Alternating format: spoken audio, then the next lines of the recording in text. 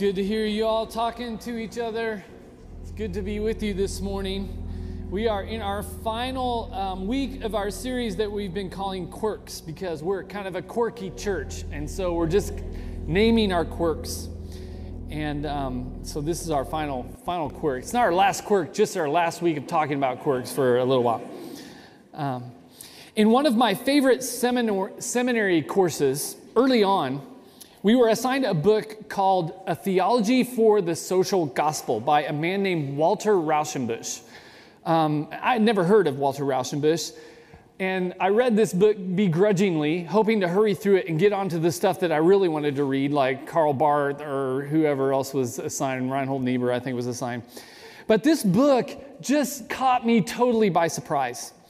In fact, the first book I ever wrote was an attempt to reread this book by Walter Rauschenbusch. It had that big of an impact on me. So his story has been very important for me and in turn Redemption Church. Rauschenbusch's family came from Germany in the mid-1800s, and he was a seventh generation pastor. All the other guys had been German Lutherans, but his dad converted to American Baptist when they were here in town, or here in America. And Walter was the first Rauschenbusch to be born in America. This is 1861, he was born. He grew up in Rochester, New York. His dad was a professor at the Baptist seminary there. And he grew up being educated in both German and English. And they figured out from an early age this kid was really brilliant, had just a brilliant mind, and a sincere faith, even as a young man. Plus, he was Baptist. And Baptists have, even back then, had this big emphasis on the gospel as a way to escape hell and go to heaven when you die, which we talked about a lot. But Rauschenbusch was a scholar, and so he would press on this idea. He studied in Germany and then came back to the U.S. This is all before World War II. And was first in his class at seminary, had his choice of ministry assignments. Everybody came after him, like colleges to be a professor, seminaries, churches. Everyone kind of expected him to be like a professor and a scholar and write books and be a big deal. But he didn't do that at first. He instead took a job as a pastor in a little church in New York City. It was a German-speaking congregation called Second Baptist Church, in a little neighborhood called Hell's Kitchen, which now is completely gentrified. Like, that's where Madonna lives right now, and Seinfeld and Jon Stewart. Back then, it was the worst slum in New York City. I mean, they called it Hell's Kitchen.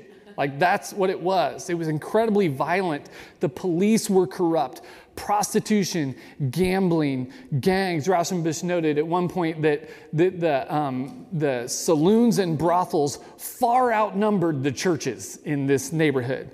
If you've ever seen The Gangs of New York, anybody seen that movie? Same exact time and place. That's 5 Points neighborhood. One of those was Hell's Kitchen. Same era. And most of the German immigrants lived there in Hell's Kitchen, working in the garment industry, turning their own personal apartments into factories to make clothing. They would sew dresses at home and take them to the foreman, who would then nitpick them and find a way not to pay them full price for them. And if they argued too much, he would just fire them, because there were hundreds of immigrants just waiting to take their jobs. Some of them worked in factories, which is more miserable. U.S. at the time had the highest rate of industrial injuries in the world. 35,000 people a year died at work. And there was no compensation for their families, no accountability for the corporations or bosses who let this happen, because these were mostly immigrants and nobody cared. They were outcasts. And so they worked 60 hours a week for maybe $8-9 a week, not enough to live on. But on the bright side, there was a good chance you would die before your next disappointing paycheck. So there was that, you know. And bad joke.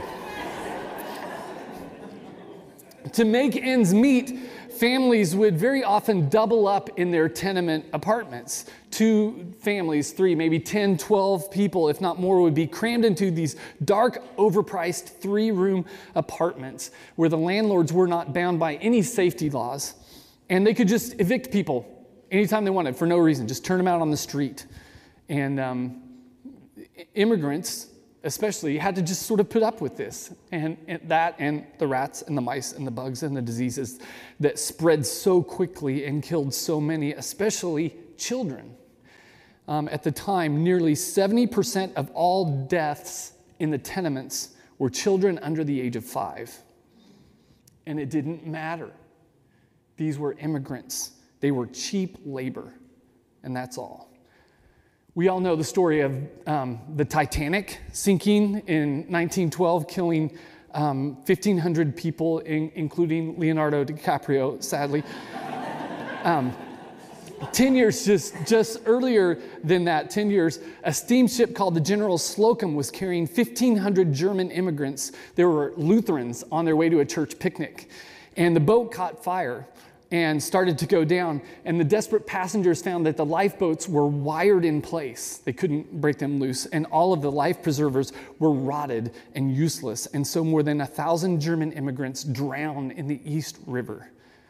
And everyone's heard of Titanic. Nobody's heard of General Slocum because it was immigrants who died. The captain wasn't punished. The company wasn't even fined. And so Walter Rauschenbusch, this kind of wet behind the ears seminary graduate, waded into the deep end of the pool in Hell's Kitchen and became the pastor of Second Baptist Church, where he found that he wasn't there just to be a preacher. He was often asked to be an unofficial counselor, an interpreter, and advisor. Anytime any of his parishioners needed help, they could never afford a lawyer, and they couldn't call the police because they were corrupt. And so they really only had two options. You could call the gangs, or you call the church, the pastor. And so he did a lot more than just like preside over weddings and funerals. He was involved in the daily lives of his people, bearing their burdens, just going with them, interpreting for them, advising them, helping them navigate this very foreign and often cruel culture. And so on a daily basis, this kind of upper middle class, well-educated whiz kid found himself face to face with severe poverty and systemic injustice. And it broke his heart and made him mad. And it messed with his theology a bit. And what made the poverty and injustice of the time even more absurd in New York City was that just a few blocks uptown, New York's high society were living in lavish affluence. This is the era of the robber barons, right? There were no labor unions, no safety regulations, no OSHA, no child labor laws. There was a huge disparity between the lives of the rich and the poor. The rich were completely insulated from the lower classes. I mean, they lived in the same city, but they lived in two different worlds. By the way, this should sound at least a little bit familiar to us here in the suburbs and in our nation where wealth inequality is now at a similar point. And so Rauschenbusch, he did his best to help, but there was very little that he could do for his people. He would tell stories. He told a story about a woman whose husband was run over by a streetcar and killed. It was the driver's fault. And the company offered to pay her $100, which was less than the cost of the man's funeral at the time. So Rauschenbusch went to argue with the company, and they said, well, the legal limit is $5,000, but the streetcars kill so many people that if we paid that to everyone, we go bankrupt, right? That was their excuse. So they paid her $100 in $1 bills to make it look like more money to an immigrant. And something like that happened to him several times a week. And Rauschenbusch, he kind of wasn't used to bearing these injustices, it grated on him. He felt like he needed to do something, but he didn't really know what. And his job was pastoring, but his theology didn't seem to do much in this situation. And so what he did was he started writing for newspapers telling these stories. He had this really famous article about a tailor whose daughter was dying of tuberculosis. And he worked all day in a tailor's shop, and then he would go home at night and sleep in a chair with his daughter in his lap. And he was exhausted and heartbroken, and she was only getting worse. And he tells about the morning that he left for work, knowing that she would die that day while he was work, but he couldn't stay with her because his boss said, I'm going to fire you if you don't show up to work. And he said in his article, so next time you're at the tailor and, he's not working fast enough, or doesn't speak perfect English, maybe you should check and see if he's choking back tears because his little girl is dying today and he can't be with her. And he's there instead tailoring your new suit of clothes. I mean, he said this stuff to the wealthy. He said, that's the world we built. And then he started saying, God is not okay with this. And he was a bit of an anomaly. I mean, he was at home with the immigrant in the squalor in the tenements. That's where he lived. But he was highly educated and starting to become really well-known and well-respected. And so he was always rubbing shoulders with the elites as well. He and his wife were very close friends with Ora and John D. Rockefeller, who was the richest man on the planet at the time. So he's going back and forth between these worlds. He was also a German speaker and had studied in Germany, so the nationalism thing was there too. He understood German nationalism, which was on the rise. This is right before the lead up to World War I and World War II. And so he was going back and forth between these worlds, and he realized the gospel that he was preaching of personal salvation was not good news to either one of these groups. It made no difference in the way that they lived their lives. It really only called them to change their personal, private, religious beliefs, which most of them had already done. These were all Christians. And so when he preached the gospel of personal salvation to the poor, he felt like he was saying, I know your life really sucks right now, but it will be better when you die. He's like, this is cruel and hopeless. And when he preached personal salvation to the rich, he felt like he was saying, your callous indifference to the poor in Hell's Kitchen, it doesn't matter because your ticket's punched for heaven, so you're good. And this caused a genuine theological crisis for Walter Rauschenbusch. And he thought, if the gospel is not good news for both the poor and the wealthy, then it wasn't the gospel that Jesus was preaching. Jesus explicitly said in the very first message in Luke 4 that he ever gave, I came to proclaim good news to the poor. That's where he started. And he talked explicitly multiple times on what a disadvantage being wealthy could be in terms of the kingdom of God. And he constantly exposed the dangers of empire and nationalism. And so Rauschenbusch went to work and began to describe theologically this idea he saw in the New Testament. It was there for 1,000 years and then kind of lost. This idea of social sin and social redemption. And he started saying that the nexus of the social and the personal is where all the power of the gospel resides. And he called people out for the way they treated the poor.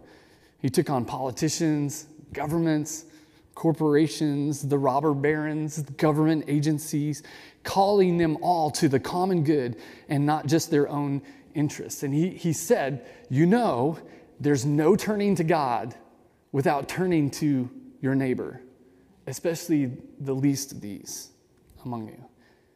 He one time wrote, whoever uncouples the religious and the social life has not understood Jesus. Whoever sets any bounds for the reconstructive power of the religious life over the social relations and institutions of men, to that extent, denies the faith of the master. And so he started teaching in kind of redemption terms that a gospel that's become warped by individualism, consumer capitalism, and nationalism is no longer gospel, no longer good news. He was one of the first theologians to teach this to me, another Baptist kid, right? Growing up in the midst of a society about 100 years later, it's in kind of the same place, making some of the same errors. And he was one of the first to teach me that some of the most important categories of sin and salvation are social categories. They're corporate categories. Because, those categories are powerful. When whole systems are corrupted, it impacts whole societies. He said the gospel is personal. It's about you and your relationship with Jesus, and it's social. It's about how we organize our common life together. And he said they're like two sides of a scissors. The power is in holding them together. And what Walter Rauschenbusch used to say was he would have, and this is why I'm telling his story, he would have never discovered this aspect, this essential aspect of the gospel, had he not become paired with the outcasts in Hell's Kitchen. He was just blind to it. His mentors were blind to it. Academia was, his colleagues. He said things like affluence, privilege, power, abundance, prosperity. These things easily become obstacles for those who truly want to respond faithfully to the gospel. And the only way to see through those things and get to the kernel of it is to become paired with the outcast. For us in our time, in the suburbs of Johnson County, and in a society as affluent and as powerful as America, this insight, I think, of Walter Rauschenbusch still has some power.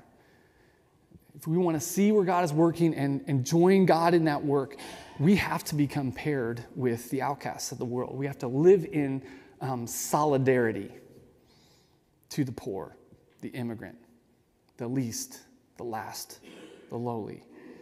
And as we do this, it's like scales just kind of fall from our eyes, and we begin to see the corporate nature of sin and salvation even, and how the ministry of Christ was aimed at those things too.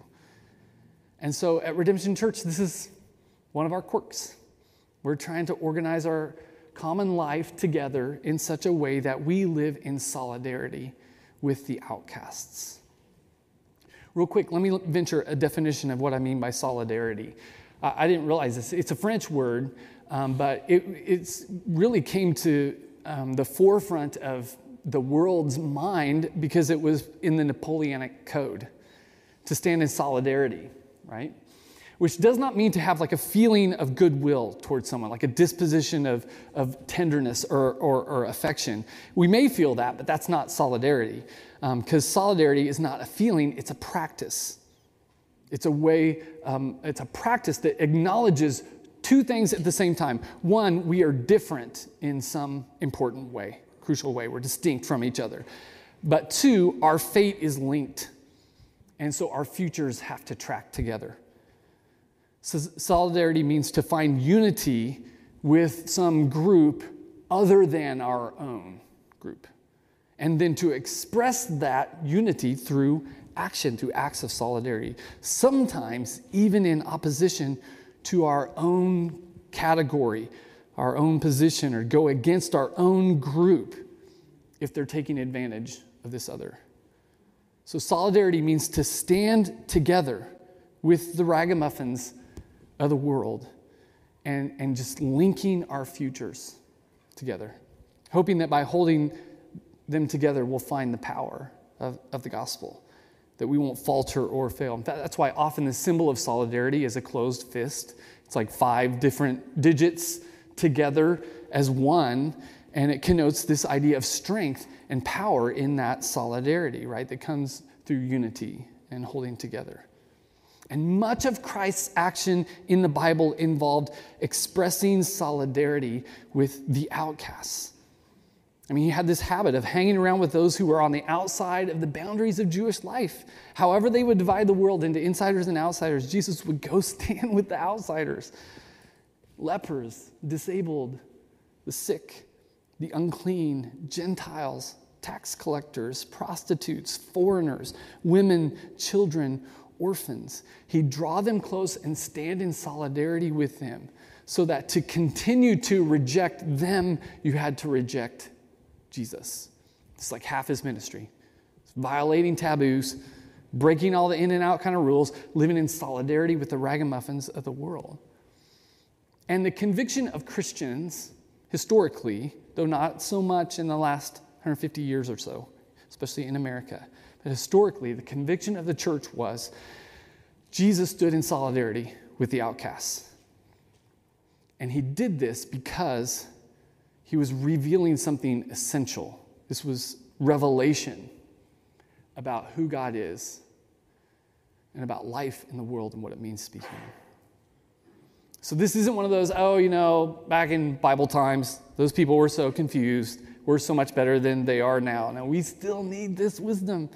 We still need to learn there's no turning to God without turning to each other. And there is a piece of the gospel we will just straight miss unless we are living in solidarity with the outcasts.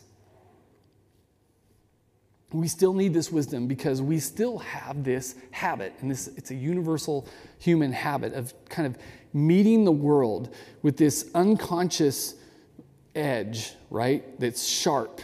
Every person, place, or thing that we meet, we have this tendency to sort them into things that I like, that are like me, and are therefore good. And then things that I don't like, that are not like me, and are therefore bad. And then we say, they're the bad guys, kill the bad guys, and keep the good guys. This is just what we do. And we end up thinking like things will be better if we could either get rid of them or force them to capitulate or convince them or something. Jesus moved hard against this impulse. He said, actually, as Bill read earlier, that is the way of hell. That is the way of death. This is not what God is like. This is not what God is after. Perfection for God is not about the elimination of the negative or the problematic. It's about its inclusion and its redemption, along with everything else. I mean, they didn't kill him because he was dividing the world and saying, kill the right people. He was an enemy because he said, I want all of it. God wants all of it. God is redeeming all of it. And he expressed this by living in solidarity with the outcasts. Let me see if I can name a few of these and if you recognize them. Jesus lived in solidarity with the poor. I mean, if you think about his personal narrative, he was born in a barn to an unwed mother. And the only people who came to see it were the shepherds, who were outcasts in that world too. The regional king wanted him dead, so his family had to immediately leave and spend 2 years as political refugees in Egypt. And when they came back, they couldn't go home to their home province. So they lived as refugees in Galilee. I don't know if that ever connected with you. Jesus spent most of his life living away from his family's home as a political refugee, which meant, for most of that time, poverty. And then in the Galilee, he lived among the poor and worked as a carpenter, which really meant just construction worker. He was a laborer. Most of his ministry was in these little towns and villages where the poorest people lived, and he would go there and teach in their synagogues, telling them that the kingdom of God has come, that God's reign and rule is coming and bursting into the world through him, through, he would say, through us. And then he would heal the sick. Sickness and poverty were linked in their day. Still is, kind of. And then he would confront injustice and poverty and violence and racism and prejudice and hypocrisy. He lived in solidarity to the poor. He also lived in solidarity to the ritually unclean. We talked about this a lot in Leviticus. He was always touching lepers, which is a violation of the law. Healing lame people who weren't allowed to go to the temple because they were unclean. My favorite story of this is healing the woman with a flow of blood who was just perpetually unclean, perpetually locked out of their community life. Did the same thing for people possessed, demon-possessed people. They were often in unclean places like the Gerasene demoniac, the healing in a cemetery. He traveled to Gentile land over and over just to touch, to teach, to heal. Anytime keeping Jewish law would put somebody on the margins, Jesus would go stand with them. He'd break the law and overcome the division because he stood in solidarity with the unclean. He stood in solidarity with women and children. Suffer the little children not to come to me, he said. He held up children as an example. He said, unless you humble yourself, become like a little child, you can't see the kingdom of God. You can't get in on what I'm doing. He dramatically expanded the role of women in his own movement. And back then, women were treated like property. Their marriage rights was the exchange of ownership of a woman from her father to her husband. Jesus, he didn't go for that. He spoke directly to women in public. This simply was not done in their culture. You didn't speak to a woman who is not your wife. He did it all the time. He educated women. He taught women alongside men. This simply was not done in that day. Women were included as followers. They were involved in his ministry. They financed his ministry. They were crucial supporters. They were leaders in the early church, pastoring, teaching, mentoring, leading. Women were the first, if you think about it, the first ones to bear witness to and proclaim the resurrection. It was women. Jesus lived in solidarity to women and children, and in solidarity with notorious sinners.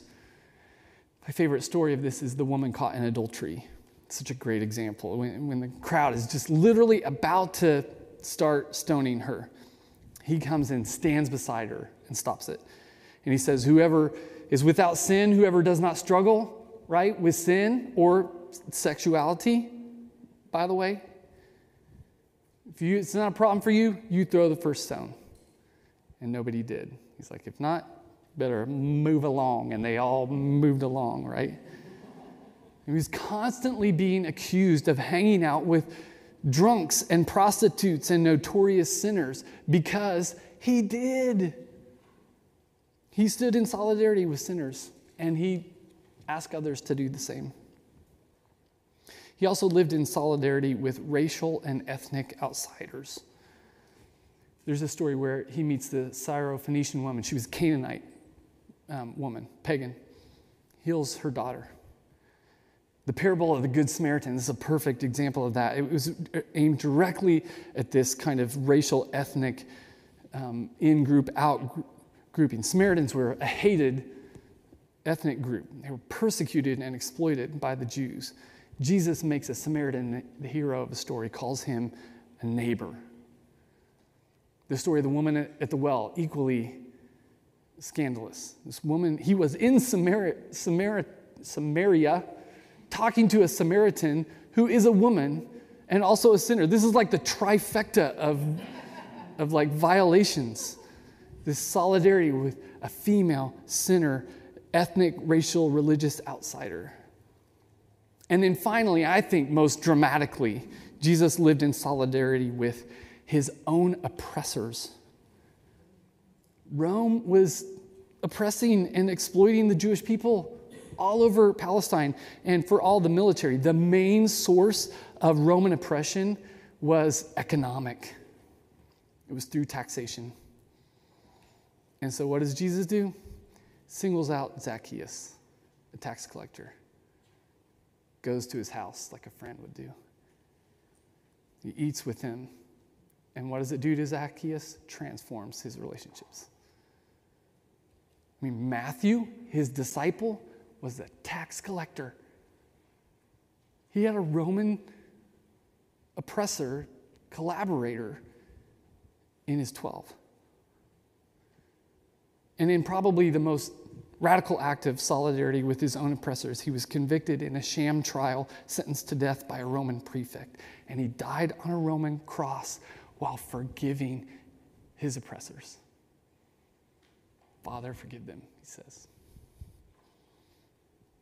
That's Jesus. Jesus lived in solidarity to the poor, the unclean, to women and children, to notorious sinners, racial and ethnic outsiders, even his own oppressors.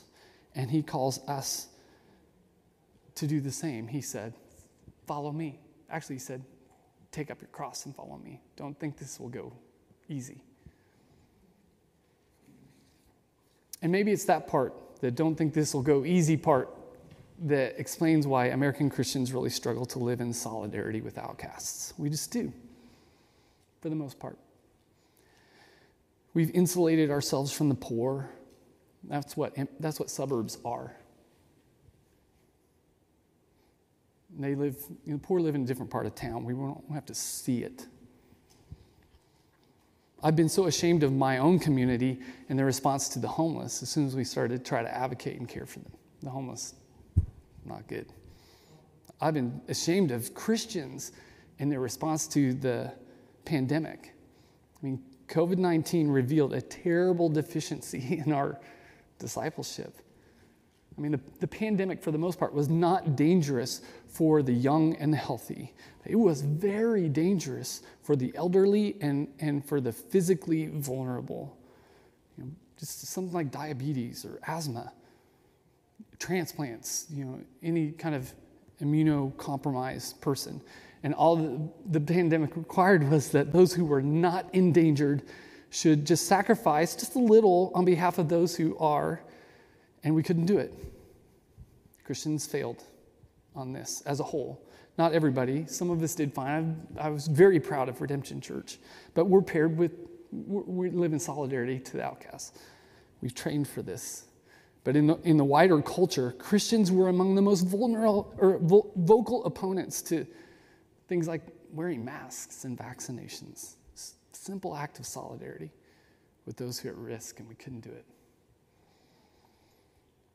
When Jesus spent most of his time in ministry living in solidarity to the poor, the unclean, women and children, notorious sinners, racial and ethnic outsiders, and even his own oppressors.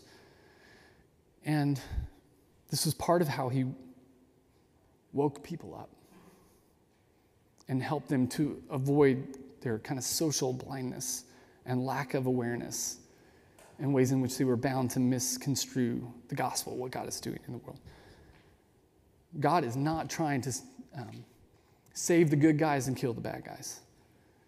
We're all the good guys. We're all the bad guys. God is trying to save all of it, reconciling everything back to God, to self, to each other, to creation even.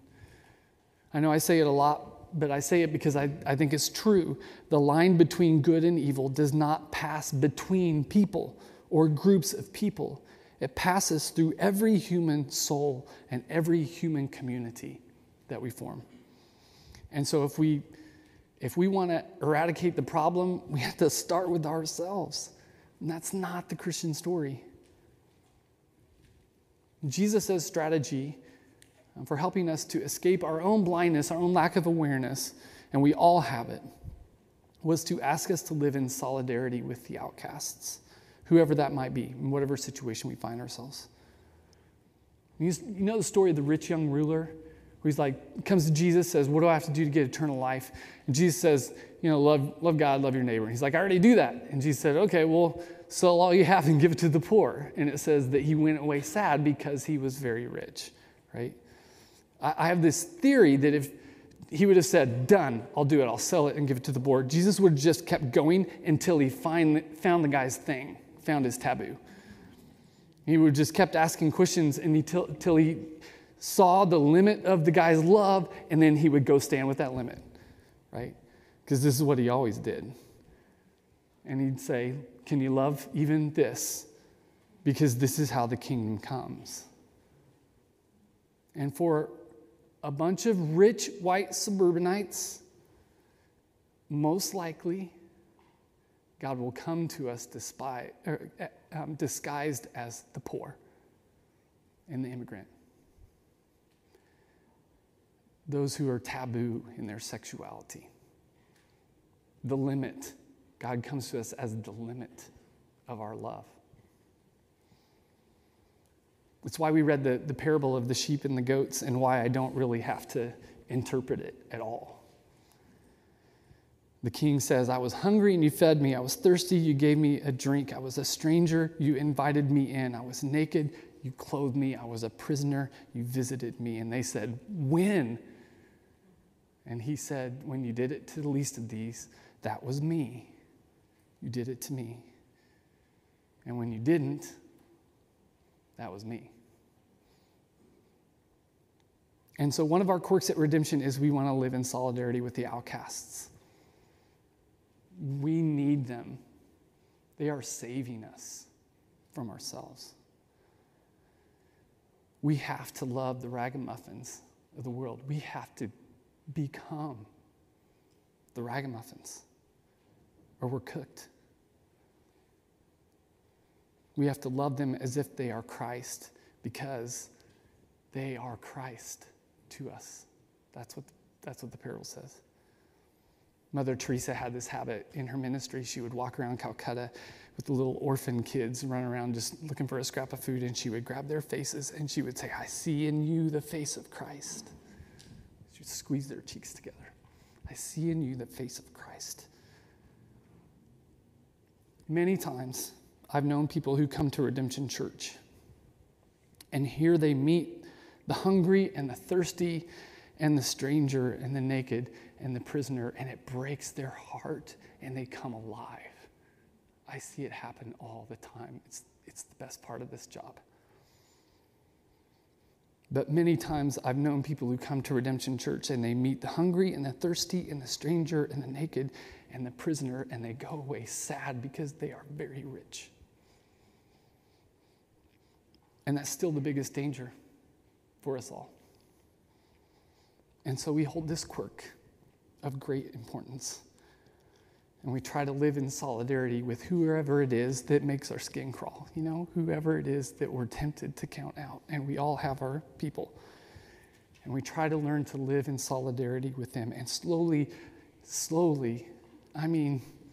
it takes years, you guys. Slowly, over time, what happens is we see in them the face of Christ. And this is how the kingdom comes. Let's pray.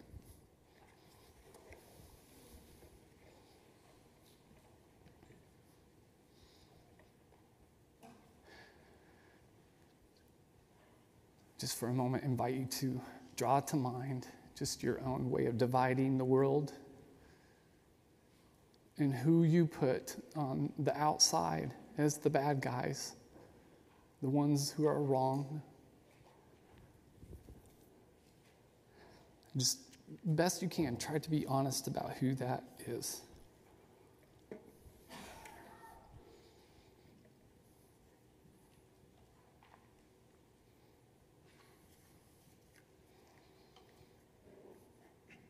And think about what it might mean to begin to live in solidarity with them.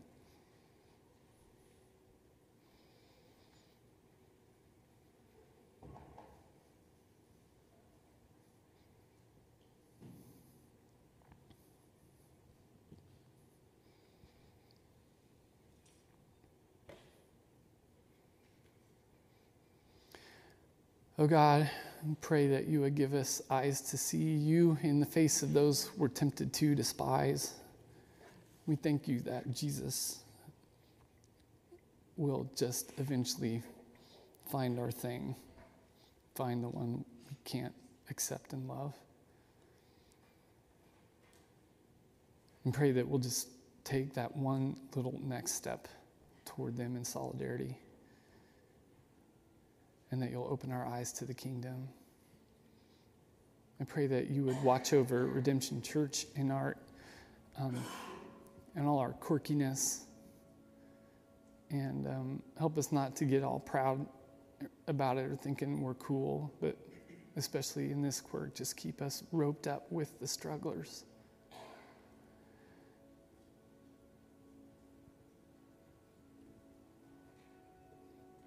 And as we learn to live in solidarity with kind of the disavowed aspects of the world, I pray also, God, you help us live in solidarity to the disavowed aspects of our own life. We'd start to just admit our own brokenness and not be too proud. Maybe to accept ourselves and each other.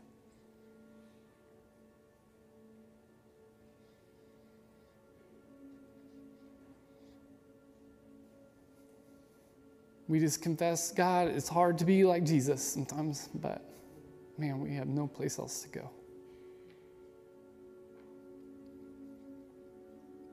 And we are grateful. I'm grateful for you and grateful for this church.